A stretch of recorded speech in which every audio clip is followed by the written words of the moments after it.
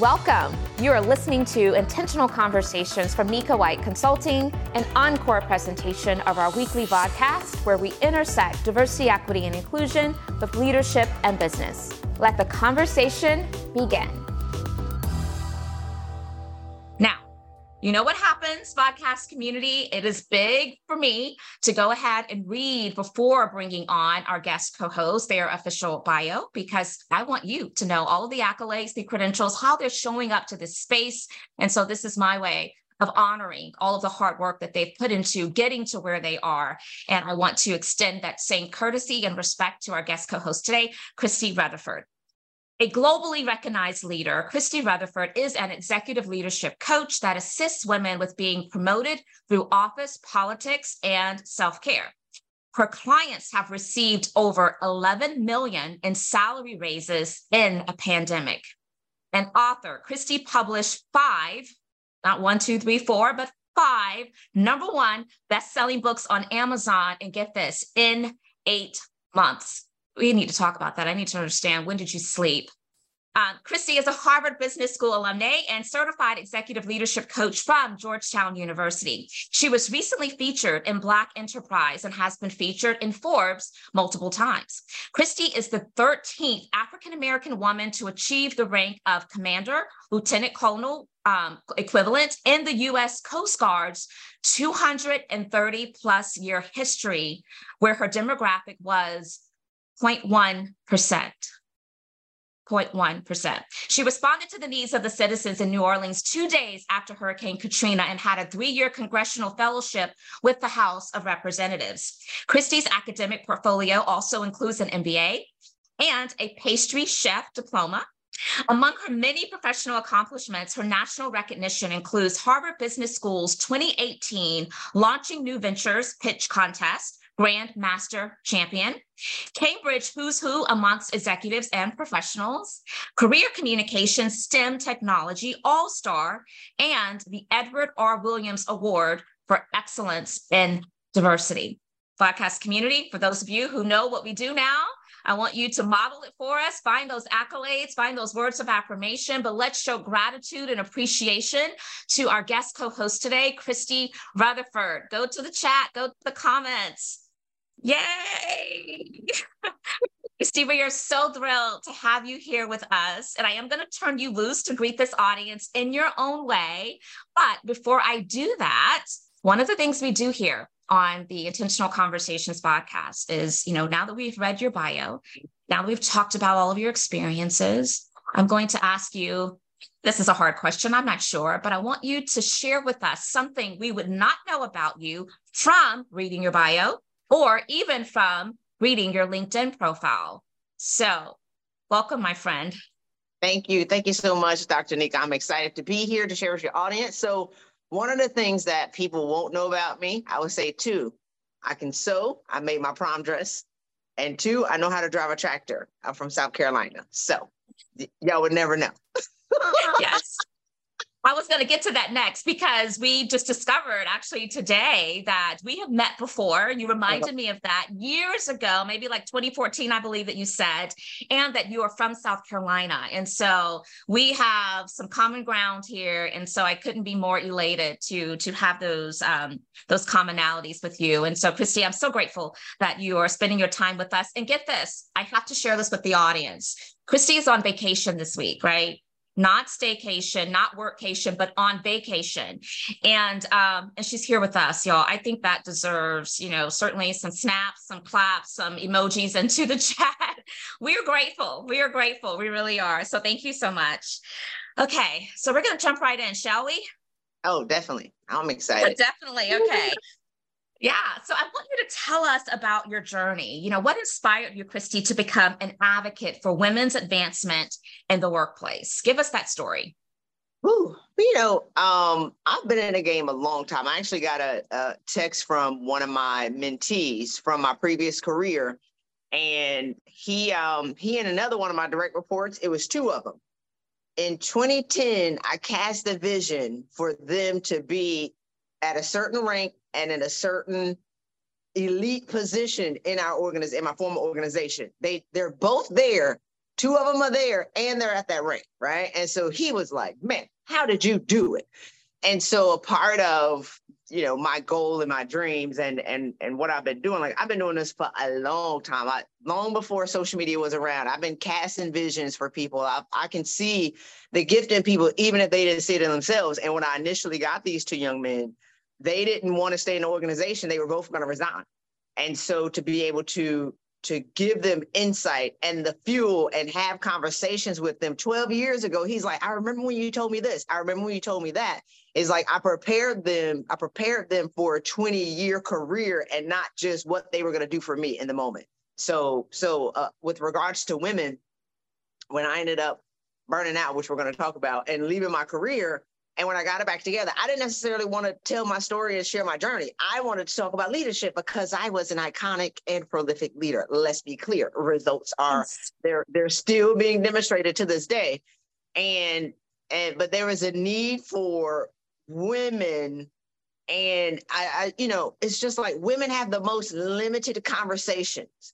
And there are articles that are written about what women can't do. There are books that are written about what women can't do. There are studies written about what women can't do. And so I've never seen that with men. There are whole events and empowerment events to talk about what women can't do. So I was like, all right, fine, I'll come on out here in this space. So it's been a journey ever since.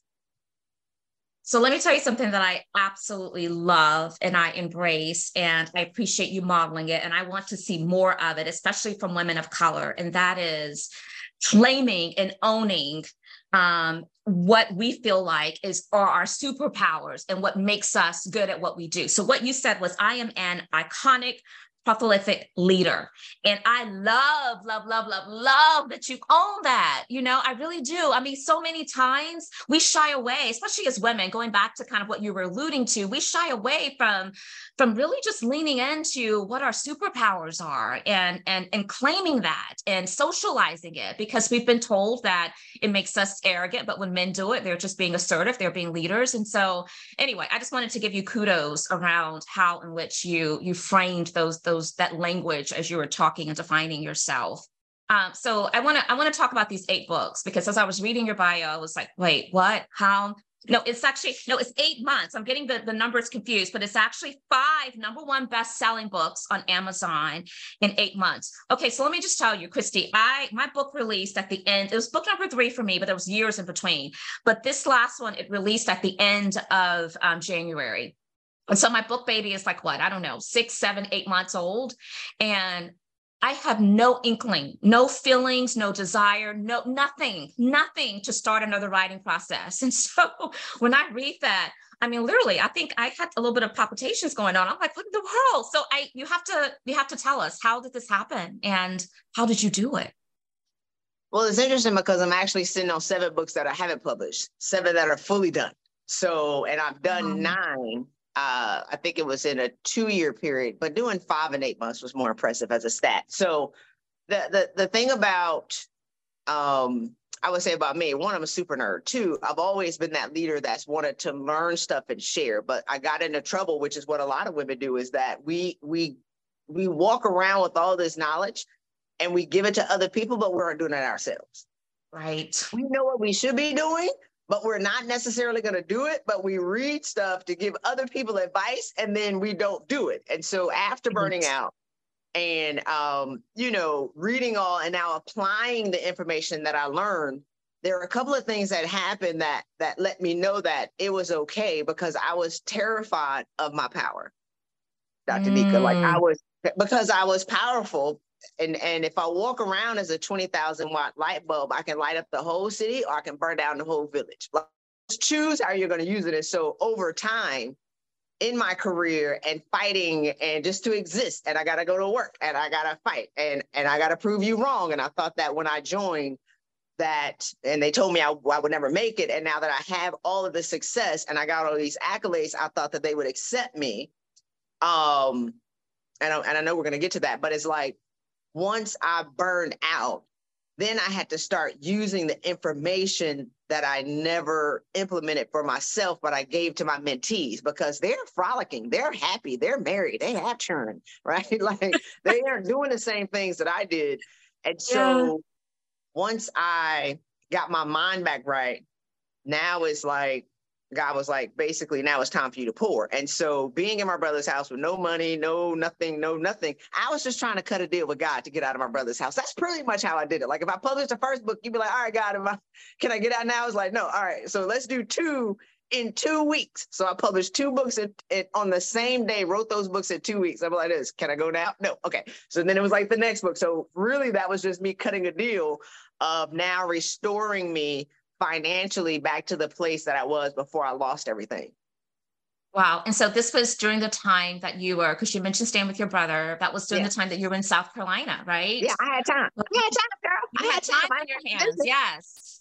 No, but regardless, even having like all of the time, right, that we are gifted, in a day, still writing 5 books in 8 months is just like, I mean, you're right. That is a darn impressive stat. See, again, you own these things. I'm listening. I'm listening. Okay, so you said something that I want to kind of unpack. You said that you were terrified of your power, and that resonated with me. Do you foresee and perceive that that is kind of the same as, someone saying, I'm scared of success? Because when I used to hear someone being scared of success, I used to be like, well, what we live for? We want to be successful and significant. We want to make a difference and have an impact. So talk to me about, go a little bit deeper into you being terrified of your power. I am a pattern breaker and generational change maker for my family, point blank, period. I'm an alpha woman and I'm a little crazy, right? You got to be crazy to be that person. And I'm the weirdo of my family and I'm the black sheep of my family. And I've always been like this loner because I am powerful because I came here to do great things in the world. The problem is when people don't understand it and then they make me uncomfortable with just being who I am. I'm existing in full power. I am a powerful woman. And so over time, being the weirdo and wanting to be accepted, and then going to college and then joining a career, over time, I started to distort my energy to make people comfortable with me.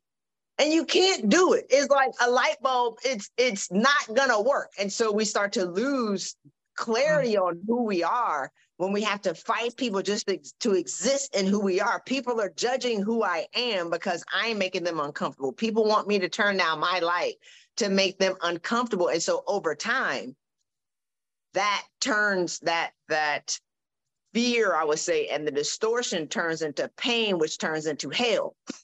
Yeah. Right? Name it. So yeah. Now it's like I'm lighting people on fire. And Aaliyah had this movie, like it was a vampire movie back in the day, where she would just walk by people and do her hand like this and they would catch on fire. So now it's like I'm inflicting pain on you because you're creating pain for me to distort my vision. And so it was a lot. And it's exhausting because we're existing and we're in a bubble and we're uncommon in our families. We're uncommon in the workplace. And so it's very lonely. And so walking around and doing that, I didn't know that there were other women in, maybe one in their organization or 1-2 miles away, a nurse down the street that's catching it, a woman that's a doctor down the street and a lawyer that's being ostracized in an organization. And so I became terrified because I started to use my power in the darkness. Right. And I started to cuss men out. You say something to me, I will cuss you out, talk about your mom and call you 45 different BITCHs in 2 minutes. I was a military officer, so I didn't really play that.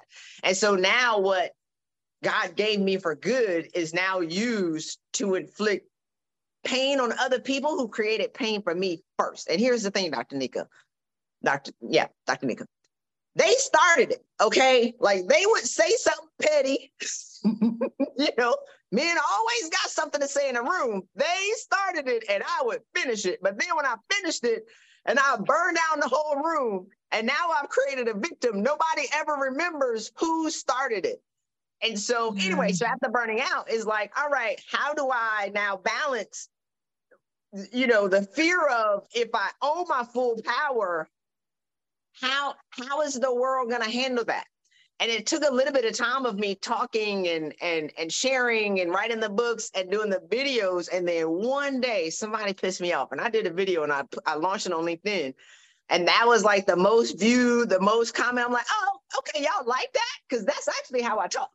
That was like not just being comfortable with myself because I'm very comfortable who I am, but now sharing that on a larger platform and not worrying about how other people feel about it. Yeah.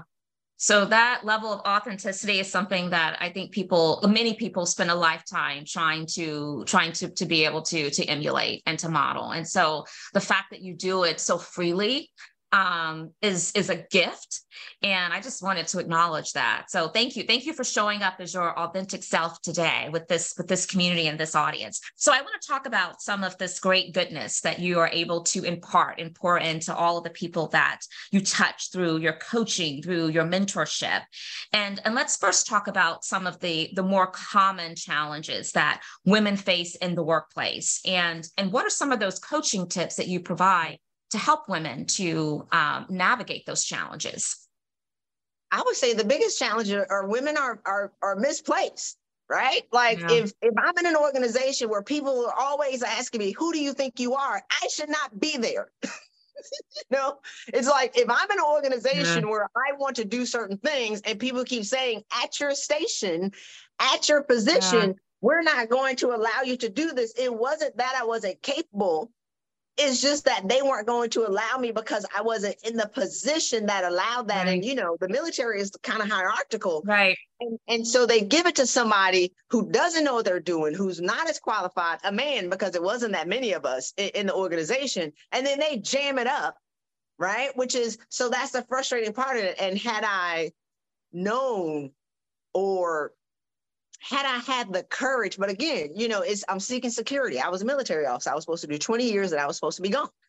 And I resigned with 3.5 years left to retire with a full pension. But had I had the courage to just leave or to go seek who wanted my intellectual property, highly valuable intellectual property, who would have treated me fairly, I wouldn't have stayed there. And I had people who offered me jobs all the time.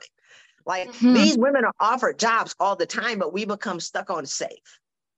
Yeah. Other people saw my power. They saw my strength. They loved it. They was like, look, Christy, are you? And I was like, I'm loyal. I'm loyal to dysfunction. I'm loyal to being disrespected. I'm loyal to my persecutors, all for a sense of what they owe me. But I was going to die trying to get it. I wouldn't have made it to the 20-year retirement. I would have died before that. And a lot of women are. So I would say that's the biggest thing, is that women are playing safe and they're playing small. And then they're getting harassed, and it's because they're out of position. Yeah. So I'm with Alina. We both kind of went to the chat pretty, right back to back. And don't be stuck on safe. That was really powerful. Don't be stuck on safe. And so outside of not being stuck on safe, what else do you share with women to help them boost their confidence and their assertiveness in professional settings? Because that's a challenge for a lot of women. Well, it's typically in a professional setting if you're out of place. And it's the same thing that I talked about earlier, is distorting your energy to make other people comfortable with you. At a certain level, Dr. Nika, is like we're so uncomfortable with who we are, we offset the energy in the room. So our uncomfortability with ourselves is making other people uncomfortable. So a part of getting the salary raises and getting the new jobs and having interviewers run my clients down and be like, hey, we're going to skip all of this. We're just going to offer you this job, is because people want senior women on their team. People want women on their team. They don't want an unstable, crazy woman on their team. And so it's like they made us this way. And then they persecute us and judge us for what the environment created, but it's not their responsibility to fix what was broken. It's our responsibility to own our power and to understand that we are so uncomfortable with ourselves and we're so powerful when we walk in the room, we're making other people uncomfortable. And if we understood what our true power was, and if we understood our intellectual property and our value in the market, we won't put up with being disrespected. People do what we allow them to do. So it's a vicious cycle that we get caught in. I mean, it could be like 20 different Legos of how we create these toxic work environments, but it starts with us trying to diminish our power to make other people uncomfortable, and then get mad when they treat us like we're small, and then being out of position and stuck in organizations where we're not being paid our value, while becoming complacent and complaining about something that we have all the power to change if we just had the courage to do it. That is really powerful. So we have to get in the right position. We have to don't become stuck on safe. And I also want to challenge something too, because I'm interested in understanding, Christy, your perception of where does the shared accountability though come in? Because I hear you say what we need to do as women. I truly believe in all of that. We have to make sure that we're accepting the self-agency to do what we can, control what we can, right? And we can't control a lot of things that are outside of our control, obviously. But what's the shared accountability and responsibility on these organizations who are creating cultures and environments that, again, that are making it hard for women to have a level of confidence and to be able to stand, upright in a position that really embodies all that they have to offer in that professional space? There are people who fight at the organization level, and then I go beat the women in the head, right? Like, that's not my battle, and Got it. if I try to do it all, Yeah, I hear you. Get the teenagers and the kids. And so, I do believe that organizations are responsible, however. So I was in my organization for years, and then I ended up working on Capitol Hill for the late, great Elijah Cummings on the oversight committee and investigative committee of my organization. So it's like you're going at the top of your organization, and you're pulling the curtain back, and you're looking at the cluster of like what's happening. And so I'm doing all these things. I'm sitting on the DEI committee. I'm mentoring 90 Black officers outside of my organization of 160 people who work for me. I'm training like the young men, and I talked about earlier, like 2 of my guys are in that office, but 4 of the people from that office, and we call it MSU Port Arthur. It was a small office. 4 are in that elite office because I trained those junior officers, and so it overflowed into other guys that weren't directly connected to me. Does that make sense? So 4 in the elite office alone. And so when I think about what organizations are responsible for. So I'm doing all these things. I'm working 80 hours a week. I'm burning through my childbearing years. I'm single. I'm rubbing my own leg at night singing tweet, right? Like, I have all these things that I'm doing, Dr. Nika, to be able to empower people and change the organization. But when I pull that curtain back and I worked on the investigative and oversight committee, I saw that no matter what I did individually, there was a machine that was working 24 hours a day that was pumped in by 50 different people to keep it like it was. So what my goal is to teach women is and that actually started the unraveling of my mental health, because I'm like, I have this whole regret thing of, oh my God, I can't believe I spent my whole life doing these things. And I have a machine that's working 24 hours a day that's pumped in by other people to unravel what I've done.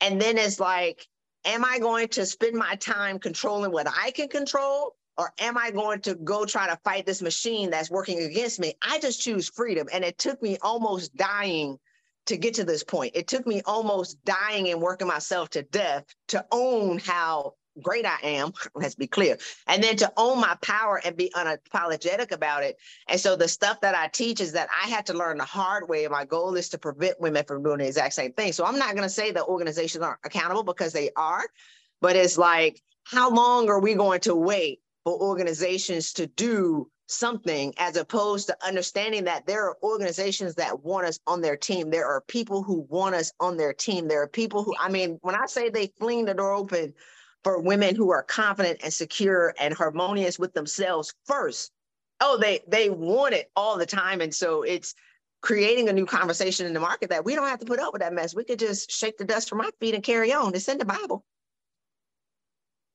This is so powerful. So I'm, by the way, when I show up to these conversations, even though I'm hosting, I am in the learner seat as well. And so I'm just soaking it all up the way that hopefully this audience is. And so, there was so many different clarity break moments in what you just shared. And I want to just kind of socialize around what's coming up for me. The first is the use of the word machine was very intentional for you. And I love that. Someone placed into the chat, choosing freedom from the machine is powerful. It really is power. And I love that language, because you're right. So much of what happens that we feel like we have no control over, those are well-oiled machines that have been well-oiled for decades and decades and decades. So sometimes it can feel really defeating to have a perception that we're going to now be able to tackle that. It's important.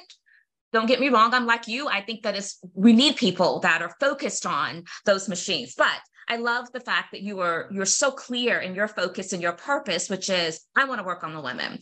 That is what my ministry is. That is where my focus is. And that's where I want to spend my time and my energy. And I think there's something to be said for that. The other clarity break was when you were talking earlier, and these are my words, not yours, but what I kept hearing when you were saying, we need to stop allowing things, right? Is what you tolerate will continue. And I don't think that we lean into that enough, because we tolerate a lot of stuff as women in the workplace. And no wonder these machines are so powerful and well-oiled, because we aren't speaking up enough to change that. And anyway, I think that is really resonating with me, and I hope it is with this audience too. And folks are letting us know, Christy, that it is resonating through their comments into the chat. So I want to talk about your educational experience, because it is incredibly admirable. It is impressive. You know, of course, you are a Harvard Business School alumni. You've also had training from Georgetown University in terms of your executive leadership coaching. And so I want you to share with this community, how have these educational experiences shaped your approach to coaching and leadership development, and even the way that you show up in spaces today? Well, you know, I'm always talking about, stop getting all these degrees. And this is what I learned about a lot of women. Women don't have a plan for their degree. All of my stuff was planned. So as I'm anti-education and getting a gazillion things, there has to be a plan. And so when I got my MBA, it's because 98% of the leaders, senior leaders in my organization had an MBA. So I had to check that box, check. Wow. Then I went to a conference and this lady started talking about coaching. And I was like, oh my God, that's what I do. That's what they call it. Wait, and people get paid for this? Like, because in the military, we call it mentorship and it's free. And I'm like, this is exactly what I do. So that's why I ended up going to Georgetown. And so culinary school was just like a lifelong dream of, I always wanted to be a pastry chef. The first book I read was the Betty Crocker cookbook. And so I ended up going to culinary school. And so then it was like, okay, I'm not doing anything else. And so once I burned out and fell apart, it's Harvard for me was this gift, because one of my friends called me, and I'll deny it all the time, but he called me for like a year and a half. He's like, Christy, you need to go to Harvard, and the GI Bill will pay for it. And I wasn't doing anything, and I'm just like lingering. And so I had this vision of the organization that I have today, but I couldn't close the gap because I didn't know the language. I was a military officer. I didn't know how to speak corporate. And so I kept running into these hurdles of, I didn't speak the language at all. And so I ended up calling the program director of this program at Harvard Business School. And we ended up getting on the phone. I'm still in my brother's house, Dr. Nika. I had nothing, right? But I had a past. I thought I didn't have anything. And that's why I always tell women, you have everything. We just can't remember. Does that make sense? Like I'm drinking and watching Lord of the Rings because Frodo was on a journey. So I had this past of being great, and it's still being demonstrated today. Hallelujah, let's be clear. And then I had this vision of what I wanted to create. And so I talked to this woman and I'm like, I'm in the middle. So, you know, can you bet some chips on me? And we ended up talking and she was like, I like you. I said, I like you too. She was like, you know what, just submit your application. I'm gonna walk it through. But one of the things that I said to her that I don't know if it turned the top, because we ended up talking for like 20, 30 minutes. It was supposed to be like a 5-minute conversation. I had somebody that was known already that introduced me. So relationships are important. Yeah. And then her dad was in the military. So she understood, like, because nobody really understands, you know, professionally we get attached to these titles, but if people don't understand how that translates and we can't communicate that, it's over. So I teach that as well. But I told her, I said, you know what? A lot of people count me out. I said, because I'm Black, I'm a woman, and I'm a veteran. Most people say that's 3 strikes, but I'm going to tell you the 4th thing that people aren't considering. I'm a champion. I said, so it don't even matter. That's like the lesser of the minorities that people say that you're going to count me out because I got 3 strikes as a minority. I said, but the 4th one is always going to make sure I win. She was like, oh, I like you. I like you too, girl. So that's how I got in. And so it's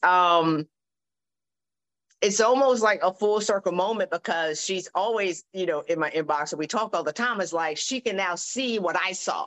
And she was like, Christy, you know what? When I took a chance on you, it's either this is going to be a great idea or it's going to be a terrible idea. And now she sees that. And actually her sister came through our program and like is on the whole glow up. And so that was earlier this year. So that's a full circle moment for me, for sure. I love that. And we do have to be champions of ourselves and take the self-advocacy approach in a way that's very intentional. I do believe that. And what you're communicating to us is that when we do that, it separates us, right, from the pack. It gives us that edge. And so even more reason that we shouldn't shy away from, again, owning all of what makes us valuable into any space. And so we have to name that. So I'm going to shift in a little bit, and we will invite our audience to share any questions or comments that you may have for our guest co-host today, Christy Rutherford. And if you're part of our Zoom community, you can do so by using the raise hand feature, and that lets me know that you're willing for me to invite you to unmute yourself, and we'll add you to the spotlight. But you also may just want to communicate your questions into the chat, and that's fine as well. We will make sure we present those questions with the time that we have. And if you're joining LinkedIn Live, then you can go to the comments to share your questions. And my team is bringing that over into this chat so that we can make sure your voice is heard as well. So while you're percolating on maybe your questions or curiosities, I'm going to go to the next question for Christy, and then I will look for any raised hands or questions into the chat. So it's a similar question, Christy, to the other one about your educational experiences and how that has shaped the way that you show up. The question relates, though, to your experiences that are pretty vast around, other type of opportunities. Like I read in your bio, responding to the needs of citizens and after Hurricane Katrina, your work in the House of Representatives. And so can you share a little bit about how those experiences that are unique in of themselves have influenced your leadership style and your coaching approach? It's interesting about my career. It was vast. It was amazing. I love my job. Like I love what I did. I love the people who work for me. I just didn't like fighting every day.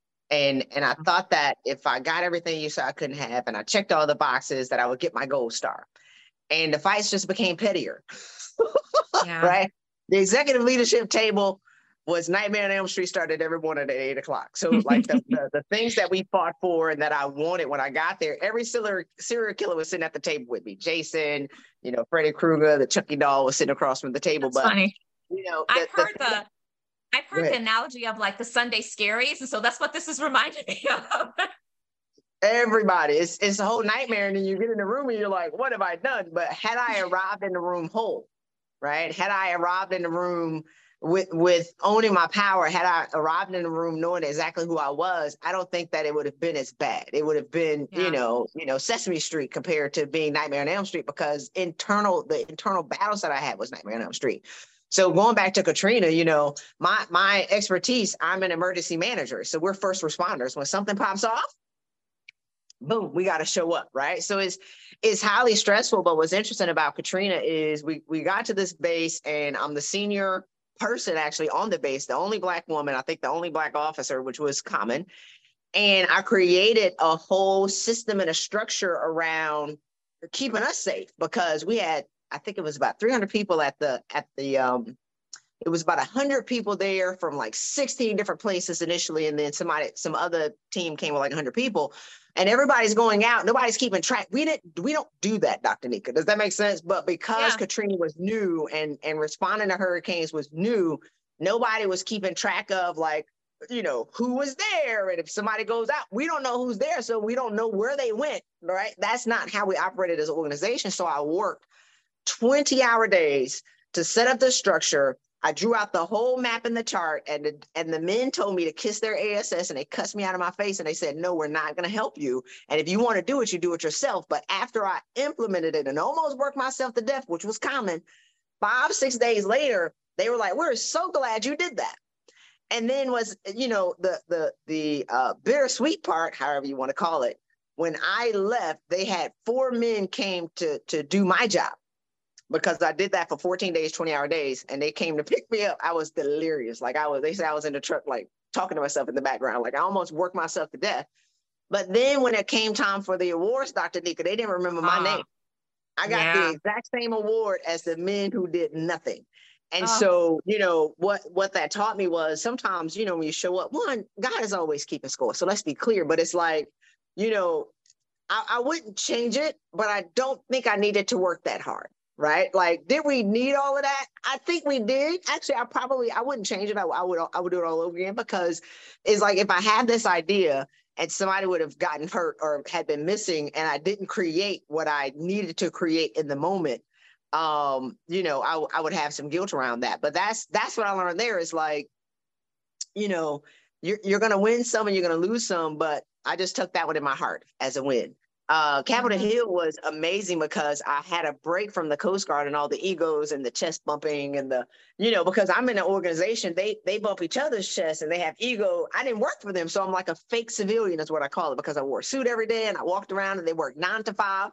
And I was like, well, can I work from 7 to 6? And the guy was like, no, we work from 9 to 5. Like, me actually not being high strung and working 80 hours a week, I had to work from like 9 to 5, and that was it. And I took 2-hour lunches and I went over here and had lunch. And so I never really had a life before. And so it forced me to slow down long enough and be like, what makes me happy? Because these people ain't working, from 6 o'clock in the morning to 10 o'clock at night. Like, right. they're not doing all of that. And they weren't for that. And so then I started watching Oprah, and watching Wayne Dyer and Gary Zukav. And then I was in color, I went to actually Georgetown, and my classmates talked about authenticity. I was so embarrassed. I didn't know what it meant. And they talked about authenticity for like 2 weeks, and I read books about it. I was too embarrassed to ask them, what does being authentic mean? Until in the program, when I remembered who I was. Like, I remembered my 7th grade self before I started to adopt my perspective of, oh, we don't have no money because you got teenagers driving Lexuses and I got to drive a 18 van. Does that make sense? When you start to compare yourself to other people, and then before you conform into the organization and before you go to college and all these other kind of things, I'm like, oh, back when we were pure in who we were before we started the comparison, before you had to diminish your shine to make other people comfortable with you. And to me, that's what authenticity is like the younger version of who we are. And then I had to grow that person up. So of course, this person that I was could not exist in an organization that didn't support who I wanted to be. It didn't support the butterflies and the rainbows and the unicorn riding. I had to be like a warrior. So that was a part of the conflict as well, which is why I left. So you embody authenticity. And I love that you have shared with this community that basically you studied it. You immerse yourself in, what does this look like? What does this look like in practice? What does this look like from just a psychological, convictional belief perspective? And how can I follow in that realm? And I will say that I think that it has served you well, because when I think about your following and I think about people that gravitate to you, I would imagine that it is because you aren't putting on a facade. You show up consistently as Christy Rutherford, take me or leave me. I know my power. I know my value. And again, I just think that's so admirable. I'm watching the chat, and Tracy shares this. It resonated with her when you mentioned you can love your job and it not love you. That is so true. Yeah, that is absolutely so true. So I haven't said this before in this conversation. I want to take a moment to do it now. Thank you for your service. Thank you for your service to our country. Yes, thank you. Absolutely. Thank you for your service to the citizens of New Orleans when Hurricane Katrina came and just devastated lives. I think that's important to share. And I do see a hand raised. And so I am going to call on Kay Scott. And Kay, feel free to unmute yourself and share at this time. Christy, it's 2023. Hey, Kay. Katrina. Can you all hear me? Yeah, we can. Okay. It's 2023 and Katrina still hurts. And life is not the same. But I want to say thank you. I don't want to keep you all because it hurts, but thank you. What she said. And if anyone never believed her, this is how you know she's telling the truth. It was 5 days before our organization came And we never know. All I know from Katrina is Michael Brown and FEMA, and they didn't give a damn about us. And I know it's different races on this, but I want to say this, and I'm sorry it's being recorded. We were poor niggas in a city that they didn't give a damn about. And I'm very thankful that God used you. Mm-hmm. Thank you. So don't ever think you were overlooked. Thank you. You're welcome. We were there. We were there working, looking, searching. So thank you so much, Kay. Like a lot of people say, you know, that nobody showed up, which is triggering for me because I was there. Oh, yeah. We were there. I mean, so thanks for that, Kay. Thank you. Yeah, it wasn't about the award for me. It was like, can I get past that and just took that in my heart and knowing that, you know, we saved 27,000 people that would have died had we not shown up. So. Yeah. No, Kay, that was powerful. Thank you for your vulnerability. And I appreciate also you naming that it's been several years and it's still very painful. And I don't want this community at least to forget that. So thank you for reminding us of that. I think that's really important. How does that feel, Christy, when you hear stuff like that? You know, it's Katrina, I think it was devastating for everybody, right? Like some of that I try to block out myself. And then it's also very rewarding because, you know, we were there. Like I've done great work in my life. And so it's for me, it's remembering some of the things that I've done and some of the, you know, even when I talked about the guys that work for me, and I've had a few women, right, that work for me, but a lot of the men is like, if I'm out of here tomorrow, I've done great work in the world. I've made my impact. Now I'm not done because I still got a lot of women I want to beat in the head. But if you know, my time is up, I can look back on the things that I've done and count it all joy. And that's what I want a lot of women to do is like, we've done great work. We've served people. We served our families. And we don't ever stop and smell the roses that we planted. We don't stop and look at the flowers and the things that we've done. And we don't expect good to happen for us because we think that we need to do one more thing to be able to receive what we want. It's just like, no, stop, smell the roses and look at what you've done, count it all joy, and then live from that place. So definitely, thank you so much.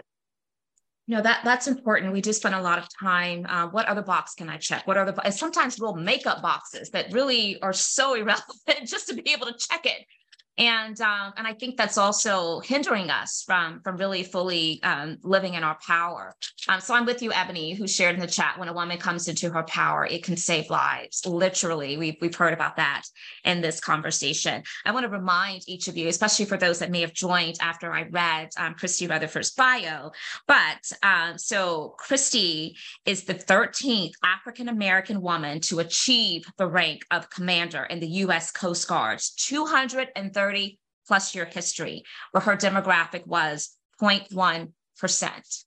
It was worth repeating. And I want to lean into that a little bit more with this next question, Christy. So as the 13th African-American woman to achieve the rank of commander in the U.S. Coast Guard history, you've obviously broken barriers. So what advice do you have for women, Christy, who aspire to break through similar barriers in their careers and professions? I mean, you've shared so much with us so far, but what else have you not really socialized around that you feel like is really important to place into the hearing of this community? You know, it's great on the bio. It sounds real good. I'm real shiny. However, I always have a but, right? Because it's always, don't be like me. Yeah. It's when we want to shatter these glass ceilings. And when people always say, this is the first Black woman to do this, and this is the first African-American woman to do this, and this is the first, I have to pray for that woman. So I like, pray for her. I'm not clapping like everybody else. I'm like, pray for her because, you know, a lot of times when we break these glass ceilings, a lot of us succumb to the shards of the glass in the breaking.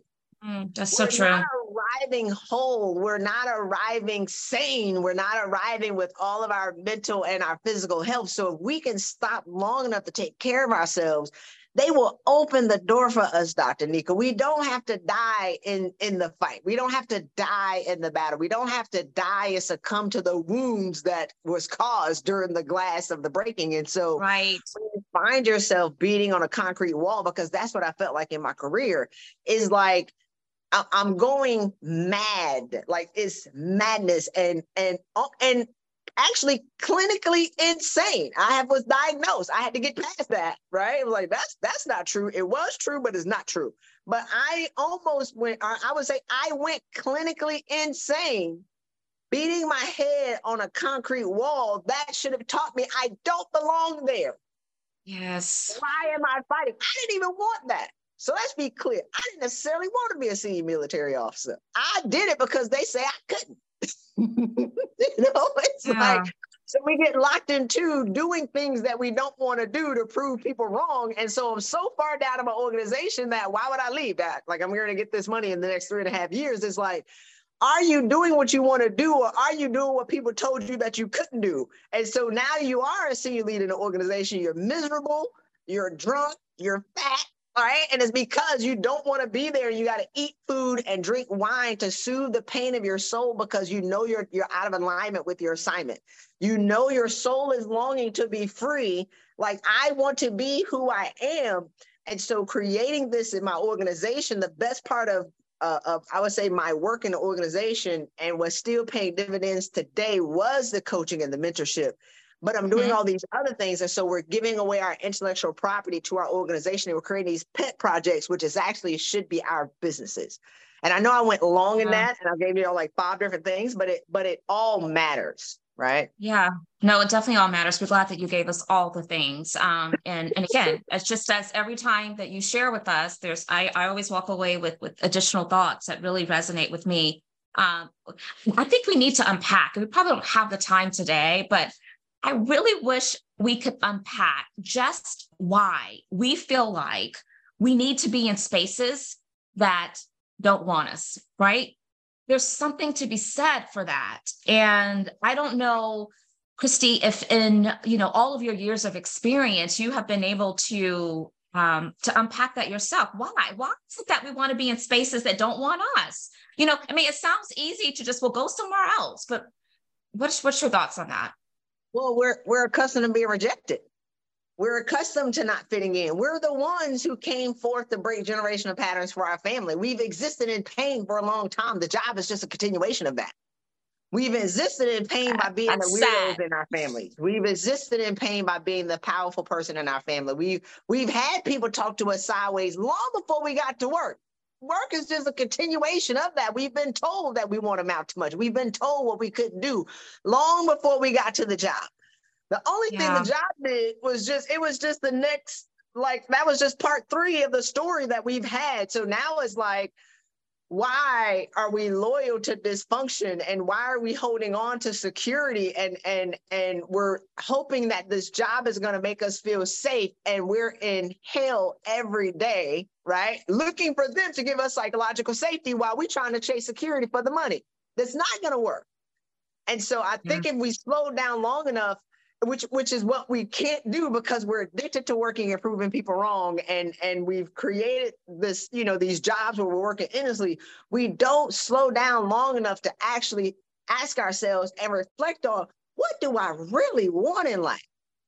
Like, what do I want? And there are so many narratives that are going around, Dr. Nika, is like, nobody's asking a woman to stop long enough. And actually, to get my clients to stop, we have to have a whole 45-minute conversation of what does it mean to do nothing, right? It was like, do nothing. They're like, what do you mean, right? We have to like break that down. That's a course on how to do nothing for high achieving women. Is like, so we'll die with our dreams unfulfilled, or we haven't even dreamed. We stop dreaming and we just started proving people wrong. And so we exist in these organizations because we're already accustomed to being in pain. The pain is just a continuation of that. And what's interesting, I was telling my coaches last week, after 2020, and I said it in 2020, I was like, there are women who are going to use this pain to be able to adjust and go create a new story. And then there are women who want to go back to better days, and they're sticking their head in the sand. And we're going to see who those women are a couple of years later. I'm seeing these women now who chose to do nothing. They're different. I mean, I just tried to clean it up, but they different, Dr. Nika. I'd be like, my God. So now they're like stuck in, I mean, it's almost like number 6 oil. And we went from quicksand to number 6 is like that dark, sticky oil that you gotta like sludge, you gotta pull them out of. It's like and existing in that. And then you have all of these conversations around, mental health and high function anxiety and high function depression. And now it's the labeling of these things to give women permission to stay where they are and not move. And when I got this a couple of weeks ago, God was like, you got to help them. I said, I ain't signed up for that. I had to take a nap for 3 days. I was like, I to pull these women out the mud. It's like, now I'm fighting what people believe to be medical conditions. People think that imposter syndrome is a medical condition, which is insane, right? And so we're buying into all of these narratives as opposed to understanding that we have to save ourselves and nobody is responsible for coming to get you. Your job is not responsible for your mental health. Your manager is just as crazy as you are. They are not responsible for your psychological safety. It's like you have to ensure your own so you don't die waiting for somebody else to provide that for you. Like those 2 Black women college presidents died two weeks ago. Yes. Right? Like they were waiting for somebody to do something too, or not. Like we don't know their story, so we can't keep creating this narrative of what we should be doing. Or this is my favorite one, and I'm gonna stop talking because I'm on a roll. But it's like women always be like, in case somebody needs to hear this. No, you need to hear it. Somebody else needs to hear this. No, you need to hear it, and you need to eat this food and get to it, as opposed to like passing it out. So we're consuming information to give to other people while laughing at while we're, all mentally struggling and having nervous breakdowns. That's not funny. There are so many memes that are going around where women are like, oh, I'm typing my, best friend, she drinking wine, and I'm typing my best friend who's on the verge of a nervous breakdown, trying to stop him having a nervous breakdown while I'm on the verge of a nervous breakdown. And people are like, oh, girl, I feel seen. That's so funny. I'm like, that's not funny. So you're going to admit that you're crazy. You're not going to do anything about it. Only because I broke up and went crazy, Dr. Nika, and almost died, to now come back and say, girl, you better save yourself, because burnout is catastrophic. Burnout is catastrophic mentally and physically and financially. It took me 4 years to put my mind back right. It took me 7 years to recover financially. And that took a toll on my family. My family did not deserve. Now, my cousins who thought it was funny because I burned out, don't even get me started on that. But my brother did not deserve to have a psychopath on his couch. He didn't deserve that. Had I taken care of myself, my family had to take care of me the first, right? The first person in my family to graduate from college. That me learning these lessons came at a great sacrifice.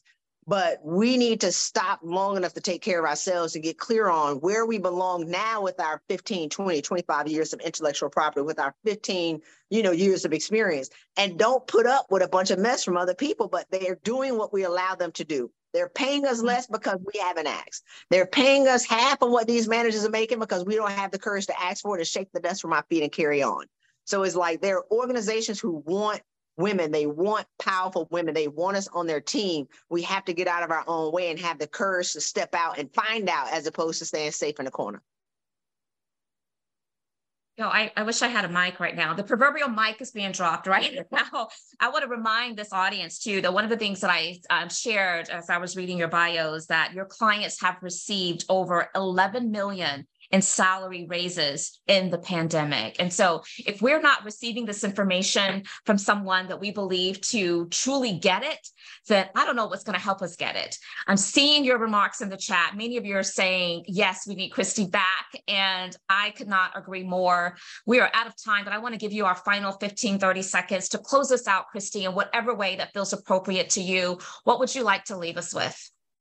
One, we're at 12.8 because that was my 2 month ago stat when Amora got it. But $12.8 million in raises since 2020. But what I want to was $100,000 that was got last week. But anyway, so what I want to leave the women with is, you gotta have the courage to just own how great you already are. look in the mirror and just claim how great you already are. And don't be afraid about how other people feel about it. Don't be afraid who's going to judge you for loving yourself. Learning to love yourself is the greatest miracle. And that's the greatest gift that you can give yourself. And don't care about how other people feel about it. You were uniquely designed. You were uniquely created, perfect in his image, to be able to come forth and do great things for yourself first, for your family, and then for your community and for the world, if you choose. So I really just want to give women permission to just simply relax in your power. When you relax in your power, they will relax with your power. And the people who don't like it they'll just disappear and they will leave you alone. And so, I really just want y'all to, y'all got to save yourself. Nobody's coming for you, sis. Nobody's coming for you. Nobody's responsible for pulling you out of the mud. You got to save yourself. And really that's just a lot of work, and stop serving and start eating. Y'all got to stop serving and start eating. I think that was 5 We're so minutes. grateful. We're so grateful. We're so grateful. Thank you, Christy. Thank you so much. Thank you to this community that has shown up today and to be a part of this conversation and this community. We don't take that lightly. Wishing you all a safe and wonderful weekend. Last, don't forget, Indigenous People Day is October 9th. Thank you all for showing up today. Bye-bye.